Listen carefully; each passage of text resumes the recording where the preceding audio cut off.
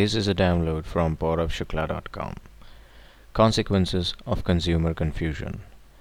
As stated in my earlier podcast, Antecedents to Consumer Confusion, which is available on my website, in this podcast I shall focus on consequences of consumer confusion. The earlier blog post and the podcast focused on three important antecedents to consumer confusion, namely expectations, attribute confusion, and information confusion. And it was in the context of financial services industry, that is banks, insurance, credit card, mortgages, and such other investment firms. In this podcast, I'll focus on three consequences of consumer confusion, that is attribute satisfaction, information satisfaction, and overall satisfaction. For a detailed model, I would suggest you to have a look at my website and the blog post where the model figure has been provided.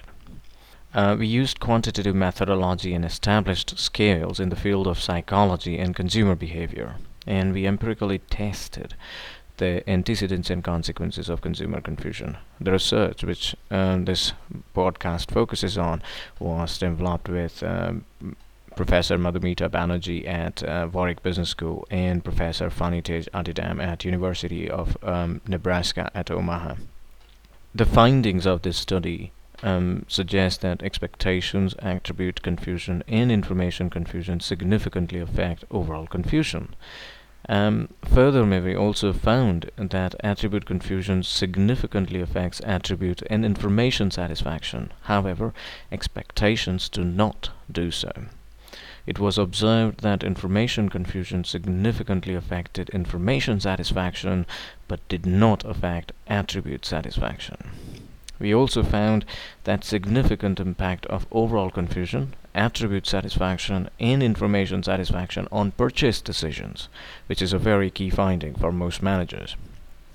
Our results concur with some of the earlier research done in the consumer confusion arena, wherein it was proposed that this is probably a multidimensional construct, and that is what we empirically find. There are several theoretical and managerial implications of the findings which I just talked.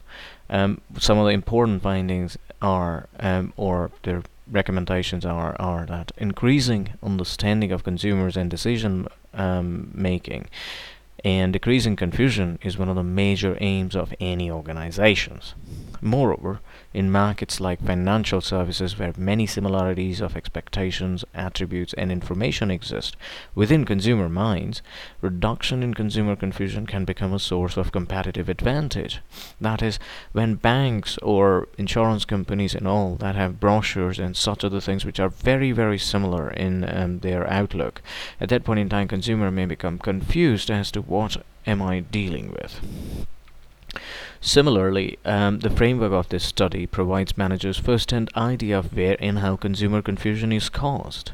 This will assist managers in optimizing their organizational resources to manage the multifaceted phenomenon of consumer confusion. Managers treating consumer confusion as a single-tier construct may receive undesirable results. For example, just improving the product or service feature may reduce attribute confusion. However, poor communication and highly raised expectations may still elevate the overall confusion. Similarly, a good communication campaign with a less differentiated product or service may also elevate consumers' confusion as such. The findings indicate that information confusion has an impact on information satisfaction, and which in turn has a strong influence on purchase decision. In the context of financial services industry, this issue merits consideration, particularly where consumers are faced with wide-ranging technical and complex information on the financial products, which can create implications for purchase decisions, an issue to be looked into further details. Managers can also use this study instrument which we have developed for competitive intelligence by comparing the confusion caused by theirs as well as competitors' products and services. This, we believe, will yield rich managerial insights for firms and develop a better and unique campaign in comparison to competitors. The findings highlight the importance of prior expectations in causing confusion. This means that if the company communicates itself via advertisements, and other means as a single entity and does not act like one in real life, there are increased chances that it'll make the consumers feel confused. The companies will have to simplify their offer to attract consumers. This is also reflected in the phenomenon of attribute and information confusion. To avoid attribute and information confusion, managers will have to differentiate their product and simplify their communication to consumers. While this might not be easy, especially because of the legal requirements associated with financial services industry products, it is highly desirable. The impact of confusion on satisfaction and purchase decision also needs further attention. It was observed that expectations did not affect the attribute or information satisfaction. This suggests that consumers do not see their expectations to be affecting their satisfaction, which is contradictory to earlier research in the area. Moreover, the significant impact of attribute confusion on attribute and information satisfaction indicates that the tangible and intangible aspects associated with the service have significant impact on consumer engagement with the service. This requires much close scrutiny by managers, as there is little differentiation observed in FSIs with regard to attribute differentiation.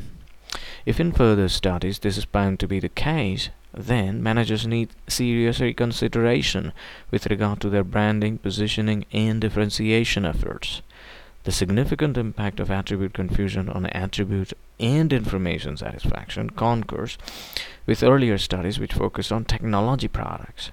This suggests that the impact of confusion on satisfaction is not just industry specific, but is probably across the industries and different sectors of business.